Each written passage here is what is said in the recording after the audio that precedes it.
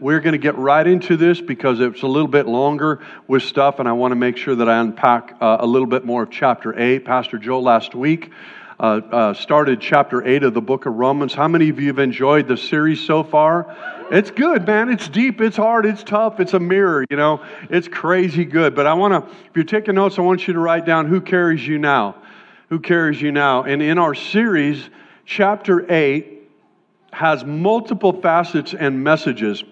This chapter has been called the inner sanctuary within the cathedral of Christian faith. The inner sanctuary within the cathedral. That's how rich it is, how deep it is, how many. And we're not gonna. I probably could preach all summer just on Romans chapter 8. Amen. So Paul writes that in this that we're free from condemnation. He writes that we have the Holy Spirit indwelling within us. He writes that we've been adopted. Somebody say adopted. Adopted is awesome because that means there's a deliberate choice. Amen. God deliberately chose to adopt us. He writes that resurrection is ahead and resurrection is our hope. And we have God's promise. He writes that we have God's promise to bring every situation into good for our benefit. So we're going to look at Romans chapter 8, verse 18 through 22 this morning. He writes, "For I consider that the sufferings of this present time are not worth comparing with the glory that's to be revealed to us. For the creation waits with eager longing for the revealing of the sons of God. For the creation was subjected to futility, not willingly, but because of him who subjected it in hope, that the creation itself will be set free from the bondage to corruption." I want you to hear that, so we're going to unpack that. The creation itself will be set free from its bondage to corruption, and obtain the freedom of the glory of the children of God. For we know that the whole creation has been groaning together in the pains of childbirth until now. For we know that the whole creation has been groaning together in the pains of childbirth until now. So first of all, Paul in verse 18 is saying that what we go through is difficult. That what we go through is trials. It can be devastating. It's life. It's loss. It's not easy. How many of you recognize that life is not easy? It's not easy. There's a glory in it, and then there's the other part of it. And sometimes they just go side by side. So, the disappointments, but Paul is writing there's going to be an end. And he likens it to, if you will, childbirth, birth pains. I've never had a child. I've never birthed a child. Praise Jesus. There was a time when I'm in the labor room with my wife and I thought, Jesus, thank you for making me a man. Because I don't think I could go through what she is going through right now. Now, I was asking Robbie, I said, so what are some of the symptoms of, birth pangs and childbirth and pregnancy and whatnot? And she said, well, morning sickness. And I said, well, I've been kind of sick in the morning every once in a while. And I would think, just looking back, I think, sometimes there's kind of, grumpiness, like, okay, well, I've been grumpy or headaches or, or nauseous or something like that. But I realized, okay, so I've experienced some symptoms, but I've never had the real deal. You know what I'm saying? And I mean, when I look at that, to me, it is absolutely amazing that actually the earth is even populated, y'all. I'm serious. When I look at that, I'm like, we have billions of people? Because some mom has been willing to go through the pain, and they're willing to go through the pain and the birth cycle because they realize there's new life and there's hope at the end of it. And this is what Paul is actually talking about. And second of all, notice that creation is groaning. So what is creation groaning for? I think about groaning. Creation is also under, the Bible says, the bondage of corruption. and decay from the sin curse that's released on the earth. So it not only affects us, but it actually affects creation itself. I don't know if you've considered that. You know, it's like, have you ever noticed that everything decays? That everything, like you buy it new and then it's all nice and shiny and it works perfectly, and then down the road it's like, man, this thing is not working. I'm going to have to maintain it. I'm going to have to take care of it, but it's just not new. How many of you like the new smell? How many of you realize that new doesn't stay new? You know, I mean, we got an opportunity. We were having a car worked on the other day, and they gave us a brand new car. I mean, it had like, 6 miles on it to drive. I'm like, oh, the new car smell is awesome. For probably a week. And then when you put your kids in it and all that, then it doesn't smell like that anymore. But new doesn't stay new anymore. And the news is full. If we read the news, it's full of the effects of sin on people and through people and in people. But it's also full of the effects on creation. Creation is actually dying.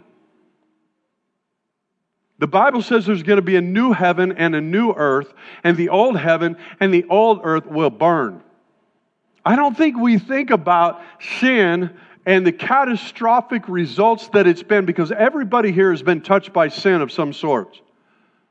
You know, there's been relationships that have been shattered. There's been things that have been stolen. There's been emotions that have been trashed. There's been bodies and all kinds of stuff. But I don't think in a way that we recognize when we look at creation, we look at the beauty that God created, that it actually is suffering under the same sentence of death. That's crazy, huh? It's almost like that's why nature seems at times to be at war with itself. Or nature at times seems to be at war with man, or man is at war with nature. It's like we've got storms and floods and earthquakes and fires and all this kind of stuff that basically is this constant grind. Everything that we see is a creation that's frustrated, that's broken, and in bondage. It's still beautiful. But can you imagine what it's going to look like when it's whole, when it's a new heaven and a new earth? When the sentence and the bondage of sin is no longer imposed upon it? And so it's just like the natural body. If you think about it, your natural body grows old and you need to steward it. The natural creation needs to be stewarded, but what we see will pass away. I mean, think about the natural body. You know, I don't know why I did this, because it was actually a little depressing. But I decided, I'm going to look up some of the effects of aging, and like, when do people start really aging, right? And I looked at this study, and it basically said, yeah, when you hit about 30 years of old, you start aging. I'm like, oh my gosh. They're talking about organs begin to break down, cells begin to die, your body's not able to kind of rejuvenate and redo this. And I'm like, man, we are all screwed.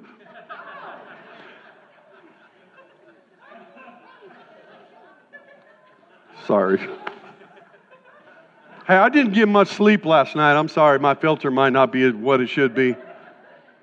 I woke up about 3:30 in the morning, and like something died in the neighbor's yard. I mean, something got killed. It was brutal. Can't unhear that sound. I was never able to go back to sleep. So I'm just like, well, okay, whatever. We're just going to get through this. Give me a Red Bull. I haven't had Red Bull in years. I don't even know what a Red Bull tastes like. Give me a Red Bull. You want me to preach 2 services? And so my church administrator said, no, I'm not giving you one. I'm not going to do it. I'm not going to do that to you because you're not 30 anymore. Right? Dang. Oh my goodness. You know, come on, let's think about this. You know, you get a little older, right? And the check engine light starts coming on a little bit more often. Because there's a breakdown process. Man, I'm looking forward, but see, here's what holds me through it, because I'm looking forward to the new heavens and the new earth and the new body. Can you imagine what the new body's going to look like? Seriously, I think actually Jesus modeled it. You know, when he rose and he appeared to over 500, He actually transported right through a closed door. He ate. He was lifted up into heaven. I mean, I think it's like, man, that is going to be so cool. I'm not going to have to say, beam me up, God, anymore. I'm just going to do it.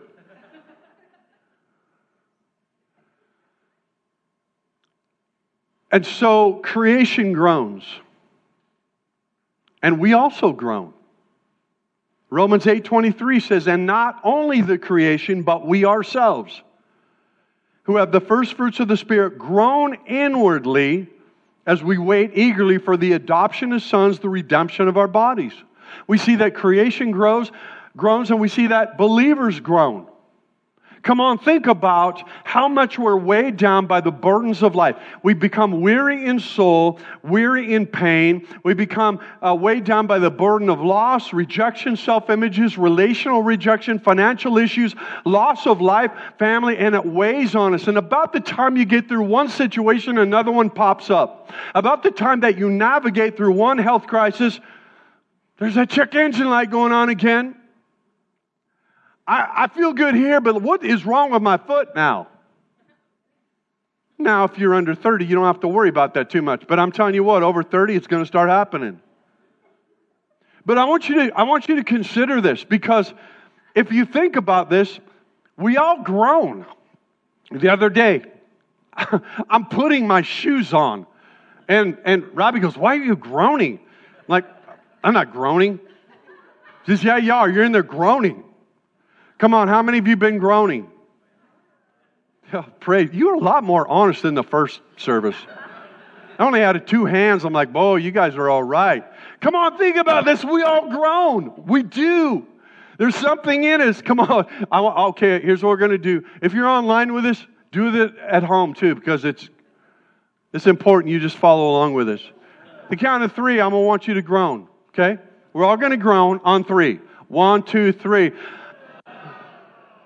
Well, that wasn't too bad. That was better than the first service, wasn't it? I still think we got it better than that. 1, 2, 3.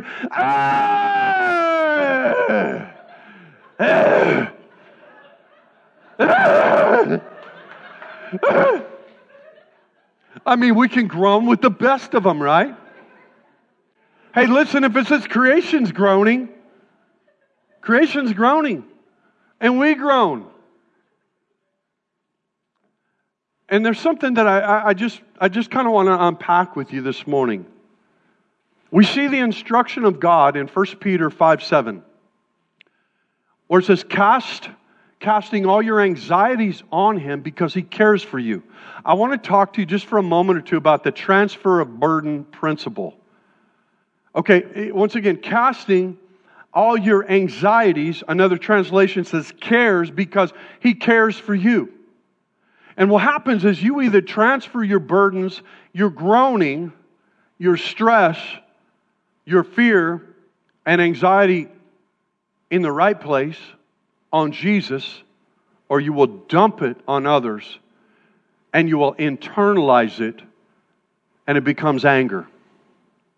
I did this study, read this study about mental health criteria metric. It's called a DSM-5. And it basically said that anger is present as a key criterion in 5 different diagnoses within that DSM-5. Intermittent explosive disorder, oppositional defiant disorder, disruptive mood dysregulation disorder, borderline personality disorder, and bipolar disorder. That the key criteria is all inward, frustration and anger, because burdens are something that we're not designed to carry. And when we're not designed to carry something, it will break you down mentally and physically. And yet there's a prescription. The Bible gives us a prescription to be able to actually cast your cares on Him. Cast your anxieties on Him. Jesus said, "Come to me, all you who are weary and heavy laden, and I will give you rest." And yet we don't rest, and we don't do this because we don't do this very well at all. And if we don't transfer our anxiety, our fears, our cares, then we medicate, we intoxicate, we do legal drugs, we do illegal drugs, we turn to other stuff, we turn to pornography, we turn to all kinds of stuff to distract us because we're carrying stuff that we're never meant to carry. Because we're groaning. We're groaning. And so when we look at this, we're much better at casting our burdens on other people than on God. And how many of you have received that? Somebody comes and just like piles on you. And suddenly it's not only your stuff you're carrying, but you're carrying their stuff.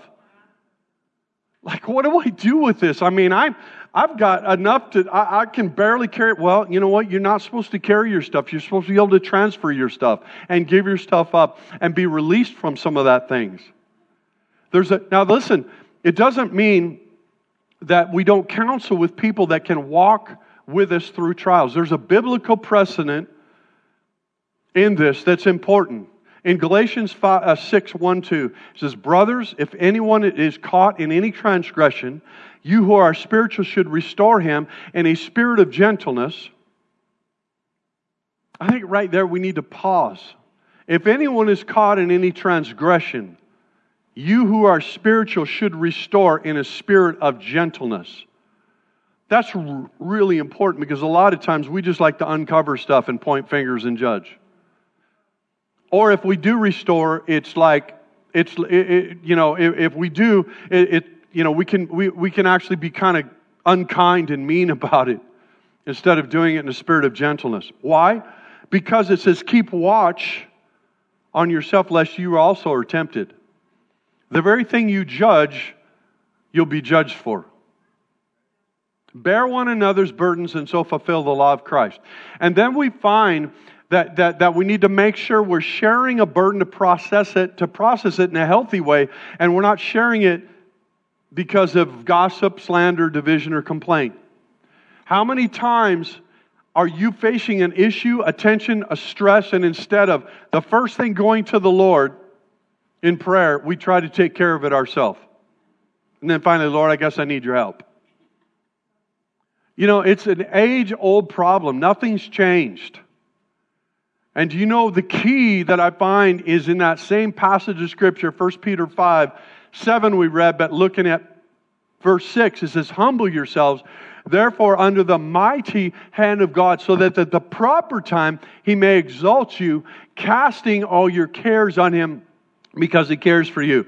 It's usually a lack of humility that keeps us from unpacking stuff, because the opposite of humility is pride. I got this. You know, I find that sometimes, we have an amazing encounter. The Holy Spirit is just moving. I mean, God is just moving. And I'll find that a lot of times if I can just encourage people, just take a step, come up to the altar, let somebody pray with you. And this might be the day that addiction's broken, that mindset's broken, that anxiety is set free, that fear is broken. But you know what a lot of times keeps us from doing that? Pride. I don't want anybody, if I walk up front, somebody will know there's something wrong with me. Can I tell you this? There is something wrong with you. There's something wrong with me. We need each other. We need community. I'm going to tell you what I think. I think that when we have an altar call, the whole altar should just be filled with people, because there's nobody that's arrived. There's nobody that's been completely healed. There's nobody that's been completely set free. We're all on a journey. And listen, we need community, and we need what God is doing through people. I need you praying for me. You need me praying for you. That's how this thing works. God cares for you in your groaning.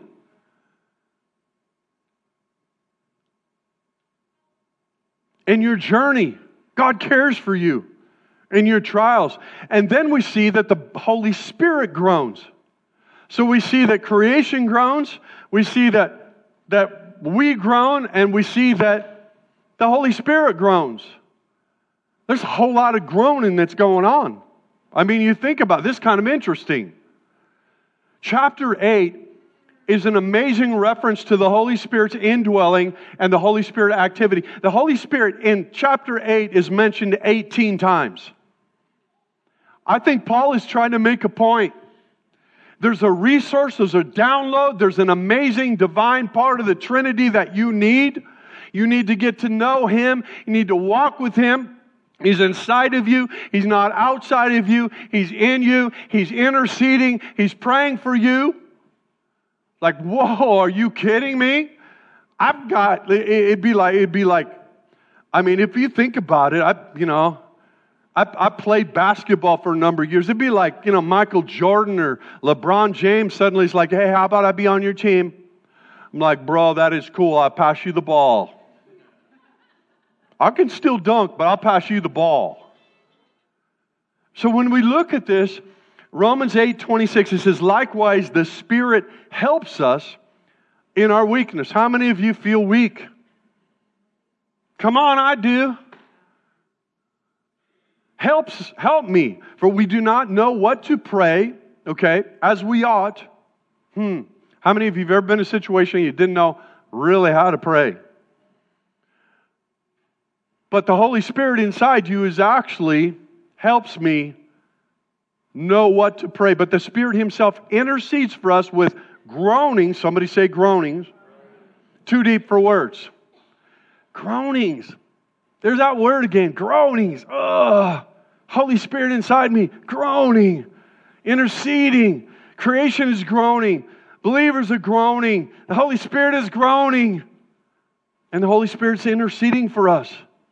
Have you ever thought that Jesus is also at the right hand of the Father interceding for the saints? And the Holy Spirit's inside us? So inside and out, you have an intercession that's going on our behalf. You have this amazing resource of heavenly origin that I don't think we grasp how important that is. We don't grasp the significance of it. The definition of an intercessor is someone who prays, who petitions, or begs God in favor of another person. Have you ever stepped in to intercede for somebody? Actually was kind of she's gone, so I think I tell the story. So we were up in Alaska, and we were in a river. We ministered at the church up there. We had 2 or 3 or 4 meetings. By the way, North Kenai Chapel, they're doing great. Pastor John and Kathy are doing amazing. Church is growing. It's exciting. But we got to fish. Okay, we got to fish, which is really cool. The river was pretty high, and you got to get in the river. So for me, there was times it was up here. So we got Robbie a fishing license, but it was just too high for her. She would have bobbed all the way down, so we just decided she didn't have to. But what was really cool, what was fun, it was fun for me, is that Crystal, our church administrator, and her husband were with us. She's helping the church and admin type stuff, so we took them with her. And she decided she was a rock star out there fishing. She really did good. But there was a point in time where she falls in the river. She's falling, and it was so cool because they just reached out and just like, bam, grabbed her, pulled her up. I felt so cool. I interceded for her. That's intercession. I ain't going to let you bob down the river. No way. Think about this. This is what the Holy Spirit does for us all the time. We find ourselves in that place where you're falling, you're about ready to be overcome, you're about ready to drown, and the Holy Spirit grabs you and says, no, I ain't letting you go. I'm not letting you go. I'm pulling with you. I'm holding on to you. I'm interceding for you. And the cool thing is you have the Father, Son, and the Holy Spirit. You have 2 of the divine parts of the Trinitarian God that are praying for you, interceding for you. It's like, how can you go wrong?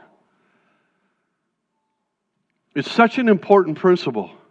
A lot of times when you talk about intercession, well, that's just for people like, Susie, the prayer pastor, or, the pastor, like really spiritual people. No, we're actually all called to intercede. We're all called to intercede because Jesus, that's His nature. That's the nature of the Holy Spirit. Jesus and the Holy Spirit, basically that's the nature of God. In fact, in the Old Testament, God was looking for intercessors on the behalf of Israel. It says in Isaiah 59:16, He saw that there was no man and wondered that there was no one to intercede. And then His own arm brought him salvation, His righteousness upheld him. So the interpretation and layout in Romans 8 gives us a picture of the Holy Spirit taking a hold of you as a believer and me as a believer and pulling us through continually, having basically laid a hold of us and pulling us into and through the journey and through the trials. And can I tell you, it's important for you to know the Holy Spirit. A lot of people in church are way more comfortable with Father God, Abba Father, Daddy God. Pastor Joel addressed that last week. I thought he did an amazing job. And they're really familiar and comfortable with Jesus. But I'm telling you what, if we're not careful, the Holy Spirit, basically, it's like that crazy cousin that you hope doesn't show up at a barbecue. Seriously, it's kind of amazing, and a lot of it is because I don't think we're not theologically sound in our doctrine, and I think too that we're not in control. Father, okay, that's cool. Jesus sitting at the right hand of the Father. Holy Spirit in me, Holy Spirit in you, and then we're trying to look at this relationship that we have with the Holy Spirit. Jesus said, "Well, it's I have to go so the Comforter will come." Oh, cool. What do I do with the Comforter? I mean, is that what I put on my bed? Is that what's up on the shelf for, special times? No. Comforter, Counselor, Helper, Equipper, Gifter. I mean, it's like Jesus said, it's to your advantage that I go. It's going to be a whole lot better for you if I go, because I'm going to send the Helper to you. So you need to have a relationship with the Holy Spirit. The Holy Spirit's not an it.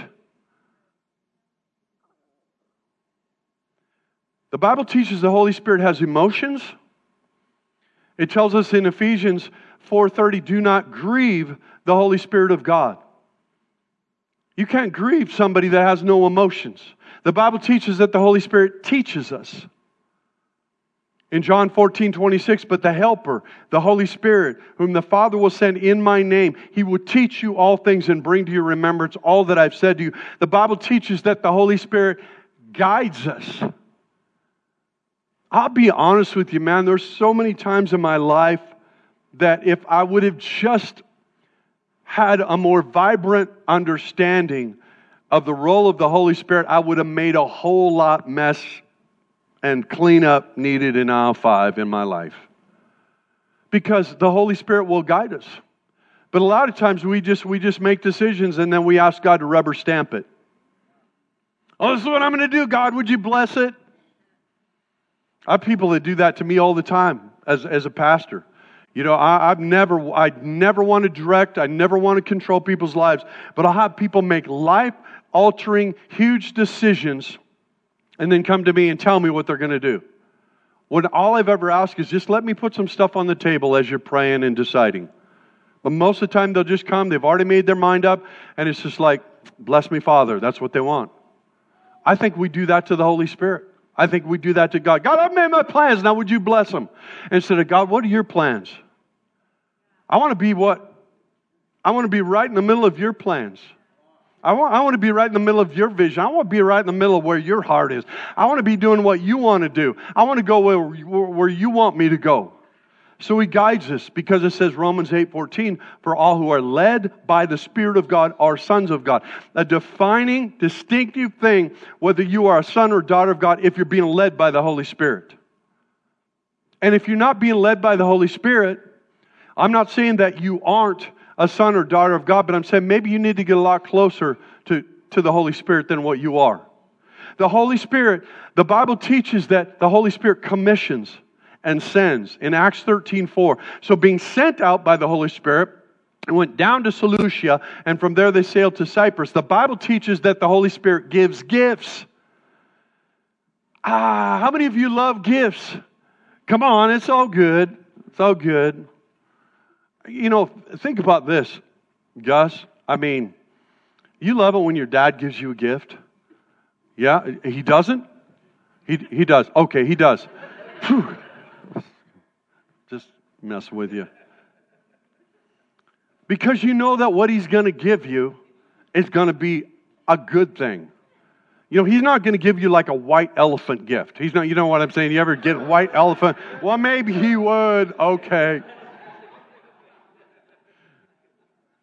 But think about this in 1 Corinthians 12, 4 through 11. It speaks of the gifts of the Holy Spirit. It speaks of the word of wisdom, word of knowledge, gift of faith, gifts of healing, gift of miracles, gift of prophecy, discerning of spirits, tongues, languages. And sometimes what happens is I kind of like about 4 out of 5.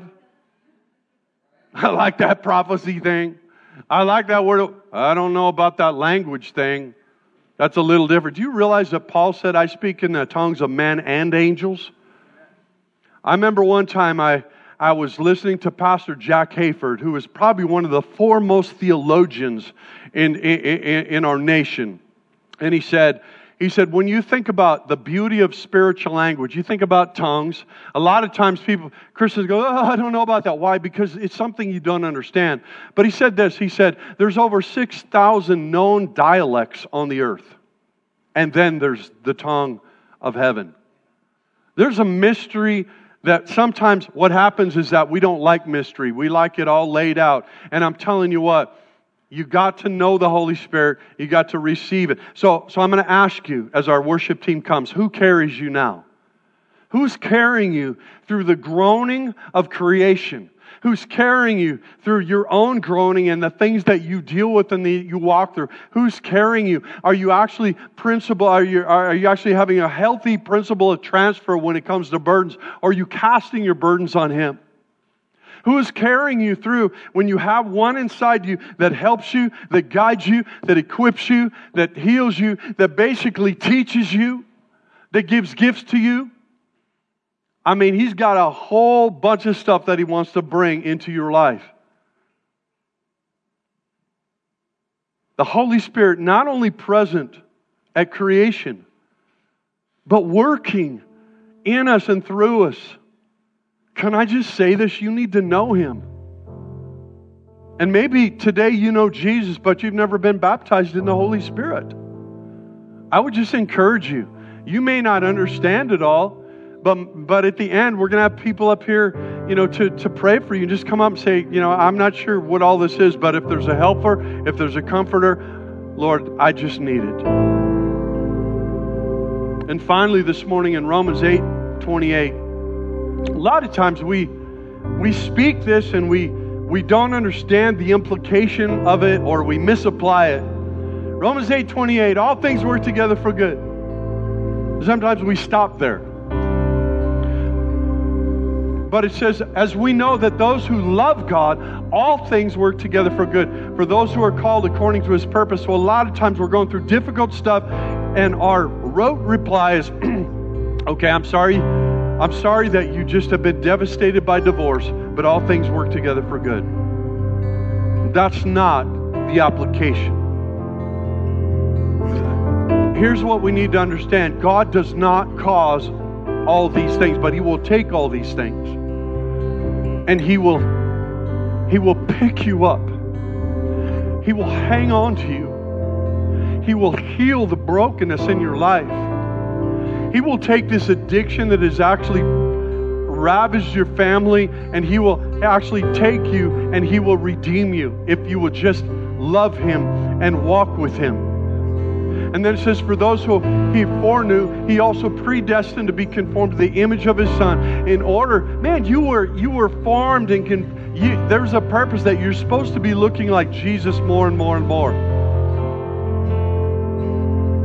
And those whom He predestined, He also called. Those whom He called, He also justified. Those whom He justified, He also glorified. Man, that is probably 2 messages right there on election and predestination. But I'm telling you, the thing that really stood out to me is, what then shall we say to these things? If God is for us, who can be against us? There's a quote by John Piper that really touched me. He writes, God is doing 1,000 things in your life right now, and you're only aware of 2 of them. That's how magnificent, that's how immense, that's how amazing that God is, that we're just kind of aware of a little bit of what God's doing, but He has a greater purpose and greater plan. Can I just say this to you this morning, church? God is seeing you. God has found you. God has loved you first. God loved you while we were yet sinners. God chose you and God called you. And our response is just yes. Is yes. God, I want to know you. I want to know you. And I'm going to ask you this morning, will you accept the invitation? I'm going to pray first. I'm going to pray 2 or 3 things this morning. First of all, I just want to pray for people you're walking through. Like I just had a sense this morning as I was praying that there are people that have come in here this morning and something fundamentally needs to change, or you're not sure that you're going to make it. I'm going to declare to you this morning, this is what I feel the Holy Spirit saying, you are going to make it, because I will never leave you and I will never forsake you. You are going to get through this, because the Holy Spirit is laying a hold of you and is interceding for you, and He's actually praying what you don't even know how to pray. That's what the Scripture says. You're going to make it. If I could just speak this over you, what shall we say to these things? If God is for us, who can be against us? God is for you. God is not against. Creation might be groaning. You might be groaning, but the Holy Spirit's groaning is interceding. And it's so deep you can't even put it into words. But it's moving things, it's shifting things, it's healing things, it's encouraging things, it's changing how your filters are going. It's basically changing the whole aspect over your life.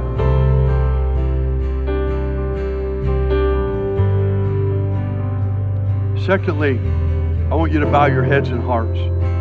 If you're here this morning and you're like, man, I've known about Jesus, but I've never really taken made that decision.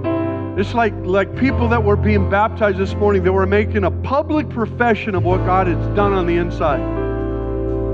And so I'm going to ask you this morning, if you're here and you've never given your heart to this Jesus, you've never taken the step to respond to the invitation and say, today I become a believer in Christ. Today I become a follower. Today I surrender my life. Today I surrender my heart. Today I realize that I don't have everything that I need. I've been created for a relationship with God. Maybe you've been running. Maybe you've been hiding. But you're here this morning. Or maybe you're with us even online. Somebody invited you to be with us online. And I'm telling you what, this is the time where you can say, today I become a believer and a follower. If that's you, nobody's looking around but me. If that's you, raise your hand. Like, today I become a follower of Jesus. I've never done that before, but today I want to become a follower. Thank you, sir. Anybody else this morning? Anybody else? Come on, this is a time to be bold. Jesus said this. This is kind of scary. Thank you. There's a young child raising his hand. Listen, this is kind of scary, but Jesus said, if you confess me before men, I will confess you before my Father in heaven. But if you deny me before men, I will deny. I mean, that's scary stuff right there. This is a time when we boldly say, I believe